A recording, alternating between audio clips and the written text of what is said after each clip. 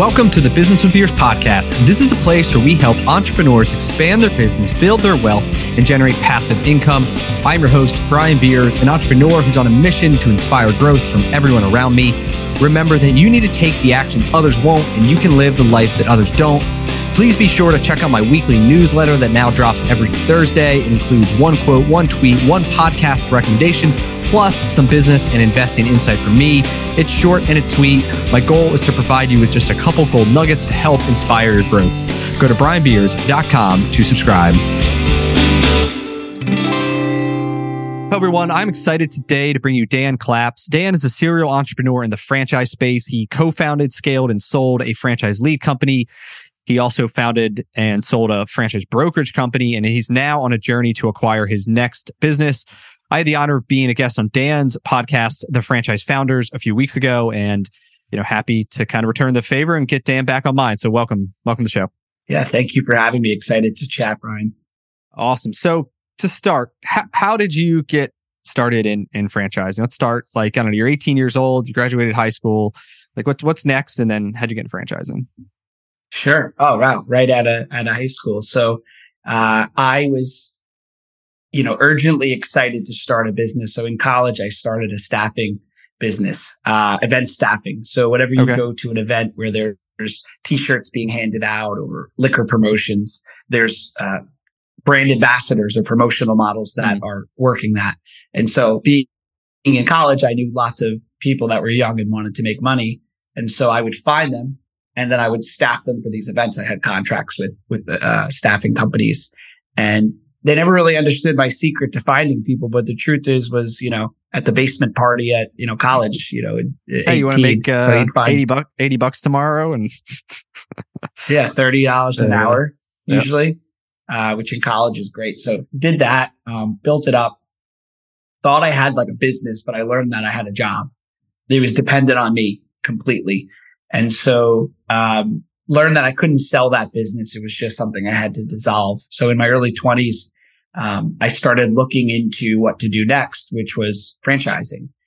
I felt like there were systems and I could learn how to run a business better through a franchise.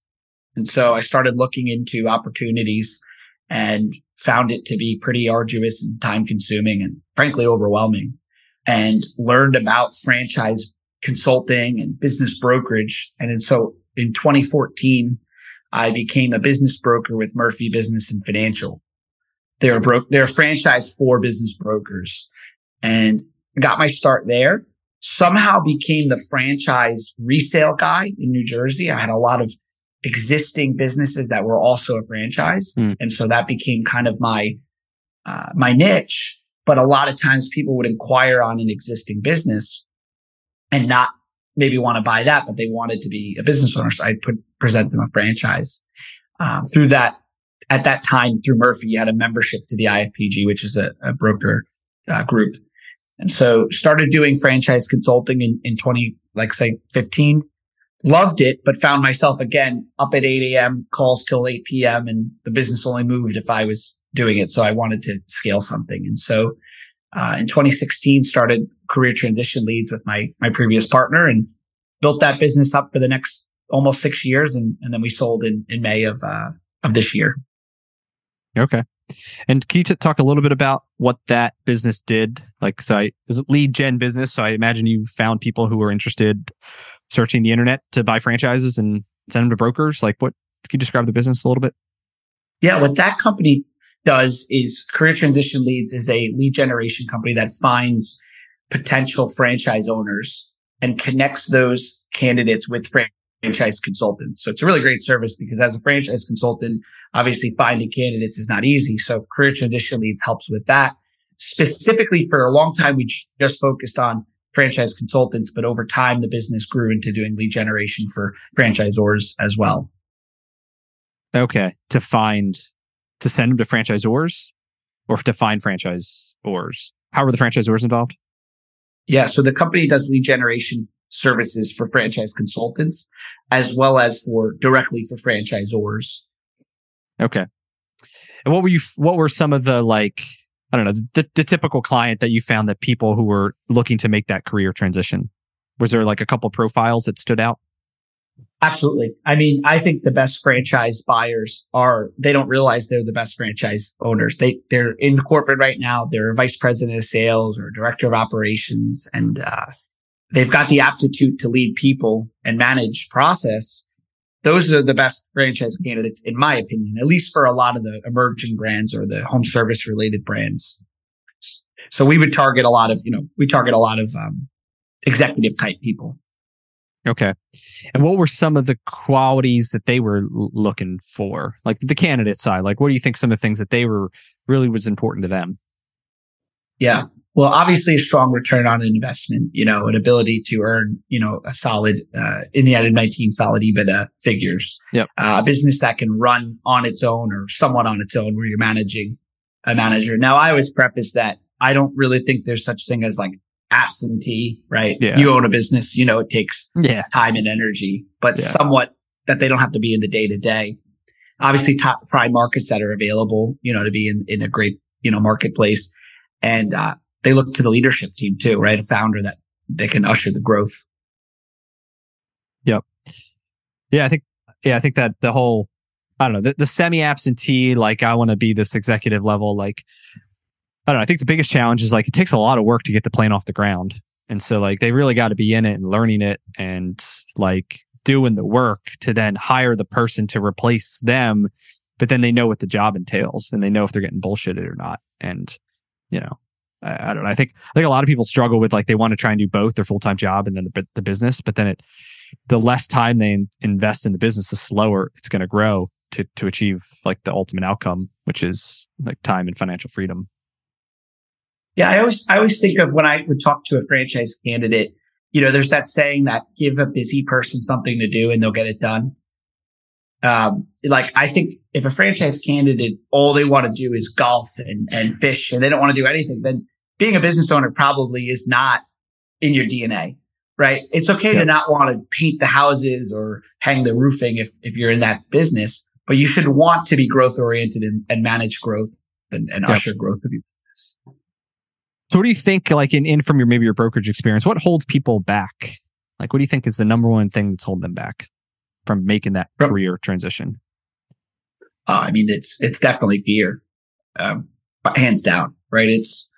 It's blaming the marketplace or the economy or something in your life to stop you from moving forward, which unfortunately usually is rooted in some type of, and everyone has it, I have it too, but some type of insecurity about that you're not good enough to do it, right? That you're going to fail and you're going to have to mortgage your house and you'll be homeless. At the deep root, when the truth is most of those things probably will not happen. So how did you see, or how did you help people overcome that, that fear or that insecurity? Well, for me, it's an exercise that I do in my own life that I would just share with clients. And I think it's very helpful, which is to actually, people don't believe it, like when I first tell them to do it, but this is what I ask them to do. Put yourself there. So like imagine you buy this franchise and you're making no money whatsoever. You're hemorrhaging money. What happens? Well, maybe you have to sell your home. What happens next? And I have them actually go through the most worst case scenario and feel it. And then you say, all right, well, what's the probability of that happening? And chances are it's like a 10, 5, 2% chance. Yeah. And then we move to the positive probability of what it would look like if they succeed. And then they have to decide if they're willing to make a decision based on fear or based on opportunity. And, you have to choose. Yep. Yeah. And a lot of times those worst case scenarios are all in their head. It's fake events appearing real, the acronym. And a lot of times like there's outs, like you have outs. It's just a matter of, at what point are you executing them? And even in the franchise agreement, like there's ways you can negotiate certain things to get out of agreements, ahead of time. And so I don't know, there's a lot of things you could do to prep if you're, to overcome all those factors. But a lot of it's just believing in yourself. Like, are you going to be able to execute this model? All these other people are successful doing it. So why not you?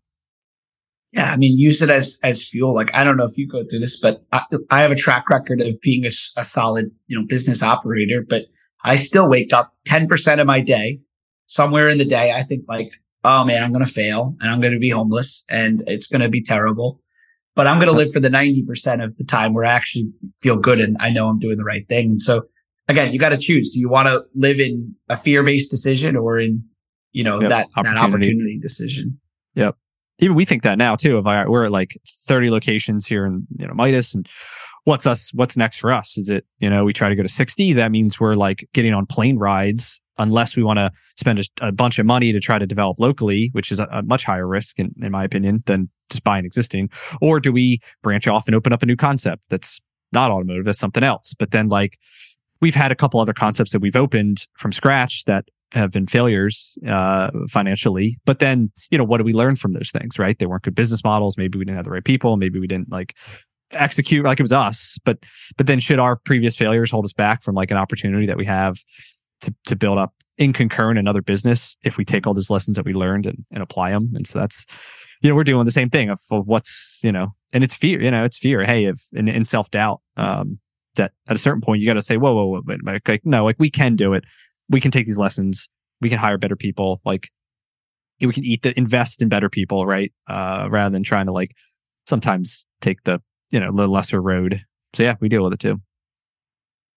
It's interesting, like being at a similar stage of our careers. Like we'll probably go through what I was just reading about in a book, Enterprise Value, and I'm just looking up the author, Peter Worrell. Enterprise Value. It's this book here. Okay. Highly recommend it. Okay. It's really about building an enterprise. But what they say in the book is that we get to a point as people, whether you're a business owner or an executive who's built a life, and in one stage of your life when you didn't have anything really to lose, typically in your early 20s or mid 20s, you'll take bigger risks for the upside. And then we all get to a point where we have a lot to lose, and we make our decisions based on nothing, very, very often not to do with a potential gain, but we'll do a lot more to avoid a potential loss. And it's interesting because I look at that again, when I talk to, you asked, when I was a franchise consultant, they were afraid of losing everything that they gained, which absolutely makes sense. Yep. Yeah. And it's like, why are you doing it? Even for us, like what's the motivation for us to say, hey, we want to grow. And if it's like to make more money, is it ego? Is it like, because we just think we can, right? And that we have this skill set, and like, are we limiting ourselves because of this fear, right? Like, do we have the ability to employ more people, like provide a better service, right? There's like things that obviously we're good operators, like we create good in the world and what we do, anybody does who runs a good business. So like, then I think, are we holding that back, right? Because of our own fear and ego and all this stuff. So, but trying to balance of what do you want and why do you want it? And is it worth it too? Like, is it worth for us getting on a plane, like being a plane ride away markets versus, trying to find something else locally that we can grow? Like, and so just trying to figure out what's the true motivator? Why are you trying to do it? And then, is that the best path, or is there an easier, quicker, less resistant path to get to the same end result? So I think it applies to whatever stage you're at. Yeah. I mean, I couldn't agree more. I think at the end of the day, like, you're probably at a point, and money, I think we all learn that money is only a small motivator. I have friends that have sold their businesses and don't have to work, and they realize that like without meaning, life is, boring. Yeah. Right. So it's like, what's really motivating you? Like for me, I enjoy building a company. I've learned that money is secondary to me, which I guess is easier said than like, there were times where I definitely needed money more, and maybe I would feel differently. But I do think in life, when you look back, building something special is what should motivate you. And I think of it when I was a consultant, again, like if someone came to me saying, I just care about money, show me the bottom line, I don't care about employees or anything else, they're not a good candidate. They're not a good franchise owner. You have to be motivated by more than money. Yeah. And it's the value you're creating by helping people. Like just in general, the more value you create in whatever you do in life, the more money you will make. Like you look at guys who build apartment buildings and these big developers, like they make a ton of money because they take dirt and sticks and stones and they build like, a beautiful building. And so like, it's all about value creation. So not necessarily profit first, it's value first, and then profit comes in direct correlation to the value you create. That's a good point though. Yeah, someone's totally motivated. I've talked to those guys like, oh, I want to make X $100,000, and it's like, and I want it from day one. It's like, well, that's not going to happen. Like, you know, unless you got to like way overpay, like it's not going to happen. So, I don't even think it happens then. I mean, I'll tell you from my own lesson that I just learned, and which was, I've been a scrappy entrepreneur since I was 18. Just do whatever it takes to make it happen. And then starting my next business, I tried to have more of a hands-off approach. And I realized that nobody wants to work for someone that isn't in the day-to-day with them. Right. And so like, I'm not saying you have to be in the day-to-day, meaning you're sweeping the floors, but like you have to be engaged. You have to be, motivated to help your team. And really at the end of the day, as a business owner, you work for your employees. Like you're their leader. You're there to serve them, to help them win. And I think people either know that you have that mindset or they can tell that you don't. Yep. So transitioning a little bit, I want to talk about maybe new, emerging versus legacy brands. So you have a lot of experience working, I think, with emerging brands, possibly creating one yourself, down, in the future. And so what are some of there's lots of brands that come up new every year, right? And then there's lots of ones that come new and then fail. They fail to reach whatever that critical mass number is to be successful. And so what are some of the traits that somebody should look into to consider an emerging brand? Well, I think if you're going to go into an emerging brand, it's not for everyone. Some people do fit in a much more established franchise system. And that's okay. But in my experience, the beauty of working with an emerging brand is the fact that you get to be part of something and actually contribute more to the growth. I think back to a candidate of mine or of our companies that bought, shout out to my friend Nick Lopez of Line Painting, bought multiple locations of Line Painting. And we met up a few months later for lunch in Florida. I was visiting, and he said, yeah, I'm texting with Nick right now. Like we're talking about one of these jobs I'm about to land.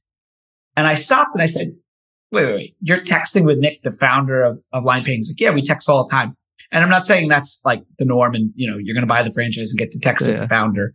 But I explained to him, like, that's not normal, right? Like that's not the reality. If you're part of a 2,000 location. Yeah. You're part of Papa John's. You're not texting Papa John asking, talking about pizza ideas.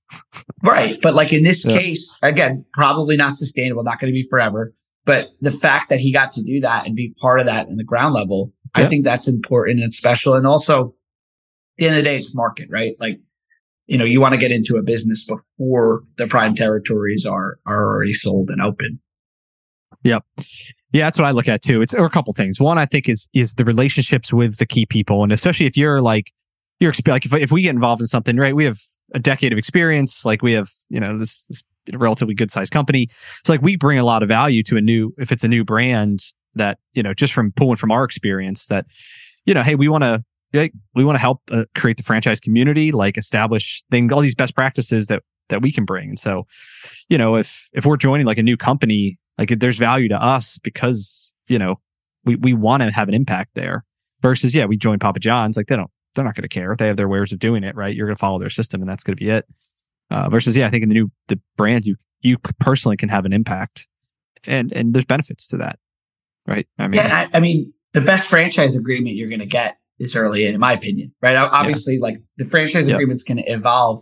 I was just explaining this. So I'm going to be a franchisor in the somewhat, in the future through an established business that we're acquiring, going to build it up, improve it, franchise it. But I have friends and family that are interested in potentially investing. And I explained to them, look, if you're going to take the risk and you're going to get involved early, then I will absolutely give you some type of, whether it be, discounted. Yeah.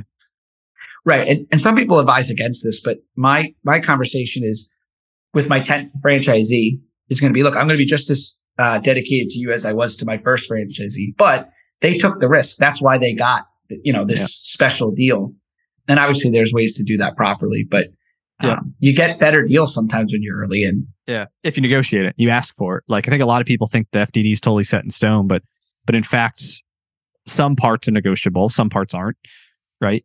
But some parts are. And I think a lot of it's just be willing to ask the questions, working with an attorney, like just seeing what you can get. Like you said, the less units they have, the more flexible they can be. Right. And I'll be clear. Like, I'm not talking about like a royalty change or, any material changes. I think on the contrary, I'm talking about like the first could be a bigger territory. It could be a bigger territory, right? If it's territory based, right? There's some flexibility with that, isn't there? Yeah. But what I will say is on the contrary, when a brand is growing properly, I don't think there should be too many changes, to the agreement. I know for me, I'm not going to change much after those first ones. Yeah. Cause that was always a big part of my time as a consultant, was explaining, look, here's where you can negotiate, like you said, territory size, etc. But keep in mind, this has to be a uniform business model that could be executed thousands of times or hundreds of times across the country. So you really can't change too much. Yeah, and if they're wheeling and dealing and all these different things. For us, it was territory size. We were able to negotiate. And some of the big one for me is you want to shut it down because it's not profitable, right? And there's some contracts that say, Midas, we have a 30-day notice. We could just drop the keys and there's nothing we owe. We've been in other deals that, it's a 20-year agreement and you owe them the royalties if you shut it down for 5 years for 15 years of estimated royalties. That could bankrupt you, right? If you're already losing money and now you can't sell the business and now you got to you have this liability, right? Then there's other ones that will say, you could close it, but you owe us 36 months of, trailing 36 months of royalties. Like I don't know. From my experience, there's ways that you can negotiate some of those on the default because you close it because it's not profitable, assuming obviously you're paid up, you've done everything right. I think there's some room there. Yeah. I mean, it's interesting. Like with what you guys do, I think is exciting to get up in the morning with what you're doing, because you're not only I was thinking about this since we talked last, you're giving the franchisor an opportunity to have a transfer instead of a failure. You're giving a franchisee who maybe just got into the wrong business for them or whatever happened. You're giving them a soft landing. You give the employees a place to continue to work. Some of these people may love that company and they were going to lose out on that.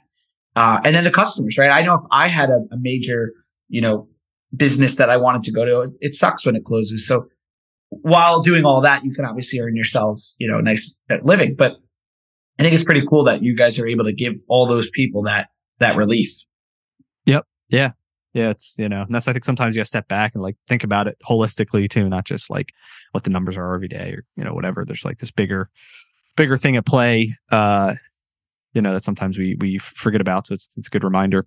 What about some of the other emerging brand? Some of the things I look for is there's something new about it, right? They solve a new problem, that there's a new concept, there's a new mousetrap, a new secret sauce, a new way of doing business, right? I don't know. For me, that's the other part of it. Otherwise, you want a cleaning franchise. There's a ton of maids, right? Unless there's a key differentiator, it becomes kind of this race to the bottom. I don't know. I think that's one thing I'm looking for too. I don't know your thoughts on the brands that you've seen kind of be successful is kind of that. What's the secret sauce, right? Yeah. I mean, I think so. I agree. Obviously, you want to have a unique selling proposition, right? That makes you unique.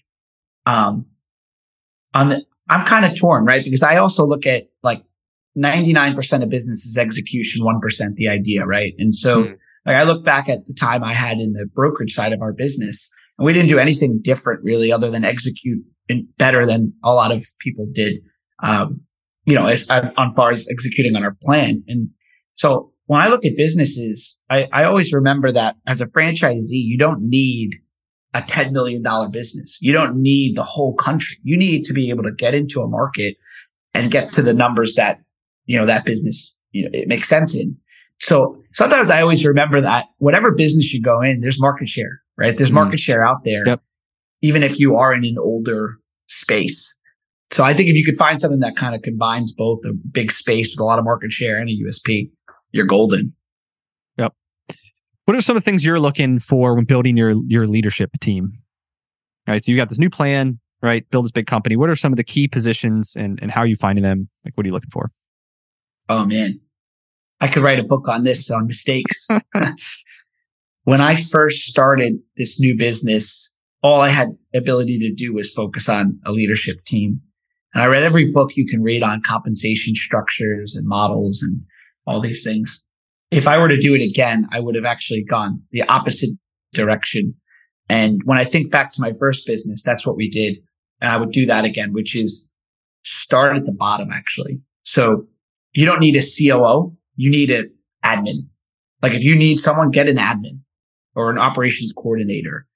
If you try to hire those bottom rings first, because a lot of the day to day can get taken off at that pay, that salary range, and wait on the COO or that operation. Like for me, I'm a visionary. I need an integrator. I know that about myself. I miss some details here and there, but like hold off a little bit on that. Get your smaller team first and then go for that. But if you're asking an org chart, I could definitely talk to it. Yeah, or just like what are so you want to scale a business, right? Or if even whether it's for you or this applies, I think pieces of what you say will apply to anybody who's like starting a franchise. They hire the right hand like operator. So for you, I mean, what are you looking for in that operator? So you've decided I need to hire an operator to help me grow my new business, whatever it is. What are you looking for, and how are you finding the person? Is it your own network? Yeah. Is it recruiters? Is it like, I don't know, how are you finding, building your team? Well, when I look at the org chart, I look at, it's like boxes, right? So if you have me as CEO, you've got these multiple boxes, which is sales and marketing in a box. Yep. Operations in a box, finance in a box, and legal in a box. Now, legal could get outsourced pretty much, right? You don't have that much legal at our size. Finance, one of the first hires I would make is a bookkeeper, controller, outsource it. It could be, $1,000 a month, but get someone that could just work on your books every single week. Yep. And then obviously sales and marketing. You could probably do one of those if that's your background. For me, the operations person is the most important hire. And so what I've done is create a compensation model where everyone's aligned. There's salary, there's bonus, there's equity that vests. Every part of the model is set up where we share in the wins and we, share in the losses to some degree too. Okay. Can you say what that, give me an idea what that vesting model looks like? Yeah, sure. And it goes from experience of like, I'm a top line revenue guy. I'm going to always be focused on growing drive sales. Yep. So I need someone that's going to say, no, we're not going to spend money on this and that. And I admit that. I know that. It's a blessing and a curse at the same time, right? So, I wanted a model where everyone is incentivized around profit, not just revenue. Yep. And so we have, milestones on profit. And some people don't agree with me on this, that you're sharing what your profit is.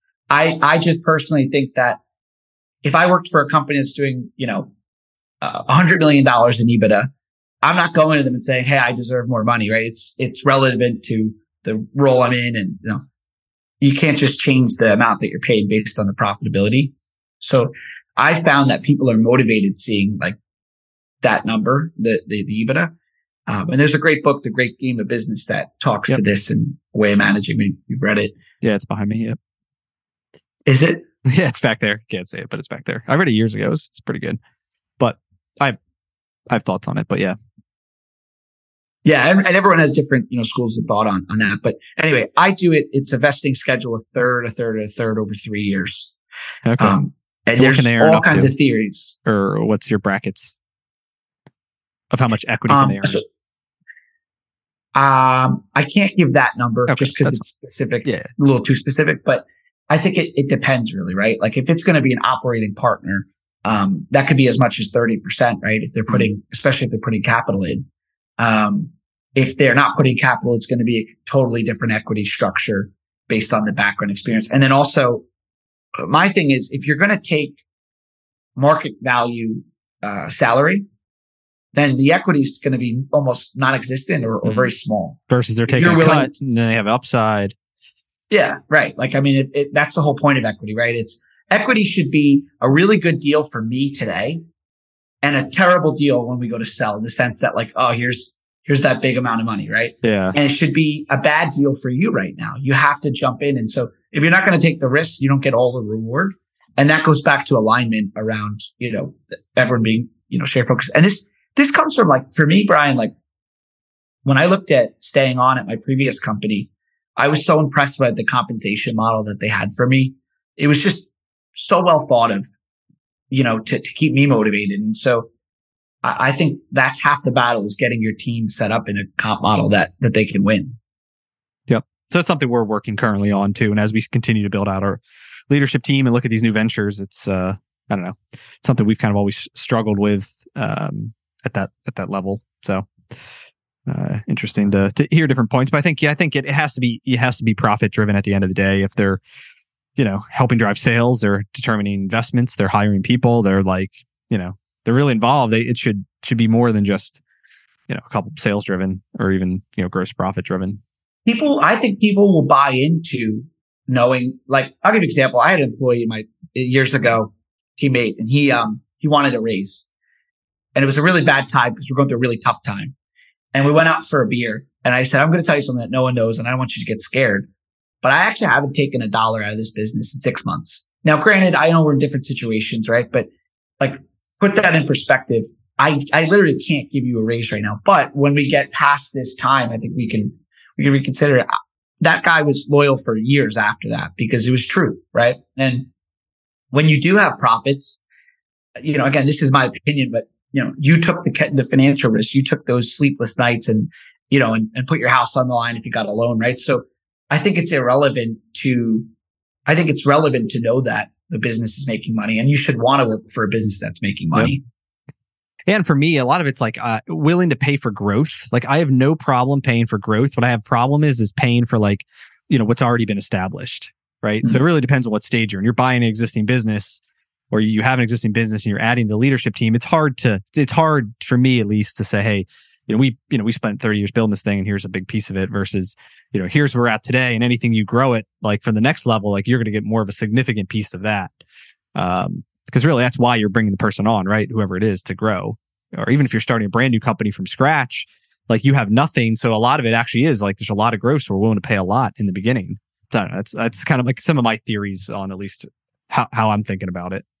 Yeah, I think there's just so many factors, right? Because it's free to create a healthy working environment. It's free to be kind. It's free to share in the results, right? So you can also, it doesn't always have to all be equity or comp too. Mm-hmm. People want to work for a company they like, yep, and that their leader is nice to them and creates a good work environment and is consistent, right? So there's a lot of factors. And I had that experience. I had to pivot in these past few months, and I had teammates that, candidly, I lost some of their trust, even though it wasn't something that I intentionally did or was malicious. Sometimes, like, in those early stages, you are going to lose some people because, you're not a 50 location business. You're one location and you're going to make mistakes. And so I think it also comes down to the employee. If, just like we said, a franchisee who wants to be an emerging brand, you have to find a teammate that's excited about a baby company where there's going to be all kinds of hiccups. Yep. Yeah. Everything's not going to go perfect. And yep, there's always these problems. And you got to be willing to accept that and, and help find solutions that can help the rest of the system too. Like, that's part of the excitement of it. It's like it's this live thing that, like, you're helping with versus this, like, elephant that's already established and you're just trying to, like, get it to go in a direction. Which is exciting too, right? Like, that's a whole other type of person. Like, it just depends on where you're at in, yep, as a person. Life. And it's like, that's why I talk to a lot of people when they ask, like, they want to find a franchise. It's, the perfect thing for me is, like, completely different than the perfect thing for you or this other guy or anybody else, right? It's the individual person's skill set, desire, goals, what they're good at, and finding something that's the right fit. So it's, I think that's what's key. If I will touch back on the operating partner or person though for a moment, because I'll tell you the biggest finding that I had was they definitely do need to have some level of skin in the game. If they're going to really run, first of all, you can't trust someone for $50,000 a year to run your $5 million business. That's crazy. Yeah. So you do need to pay for the right person, but I also think they need to have some type of skin in the game, whether it's, like I said, a lower salary and a much higher bonus structure, or the equity, or even if they're an operating partner, they put cash into the business.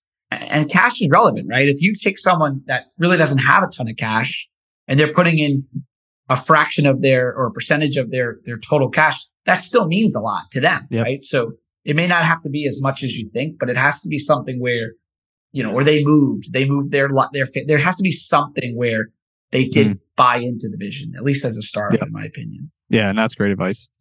Cool. It was great chatting with you today. Where can people, connect with you if they're interested in, learning more? You have your podcast. Like, tell me where else people can find you. Yeah, best place to find me is LinkedIn. Just Daniel Claps. I think there's only one other Daniel Claps. He's much older than me, so you'll know which one's me. That's the best way is there. And from there, I push out all kinds of content so you can find our podcast and other things like that. Cool. Awesome. Great. Well, I appreciate you coming on and kind of sharing your journey about, franchising. And I'm excited to kind of keep an eye on what you guys do next. I think you're going to crush it, whatever you do. And I'll hopefully have you on in 6 months or a year to talk about that. Yeah. Thanks for having me. That's all we got for this episode with the Business with Beers podcast. One thing that would really help both us and other new potential listeners is to rate the show and leave a comment in iTunes, Stitcher, wherever you listen. Also, make sure to link up with me on your preferred social media platforms, LinkedIn, Instagram, Twitter, Facebook. You can find all my links at brianbeers.com. Please just share the podcast with anyone who you think might enjoy it. And until next time, remember to take the actions others won't to live the life that others don't.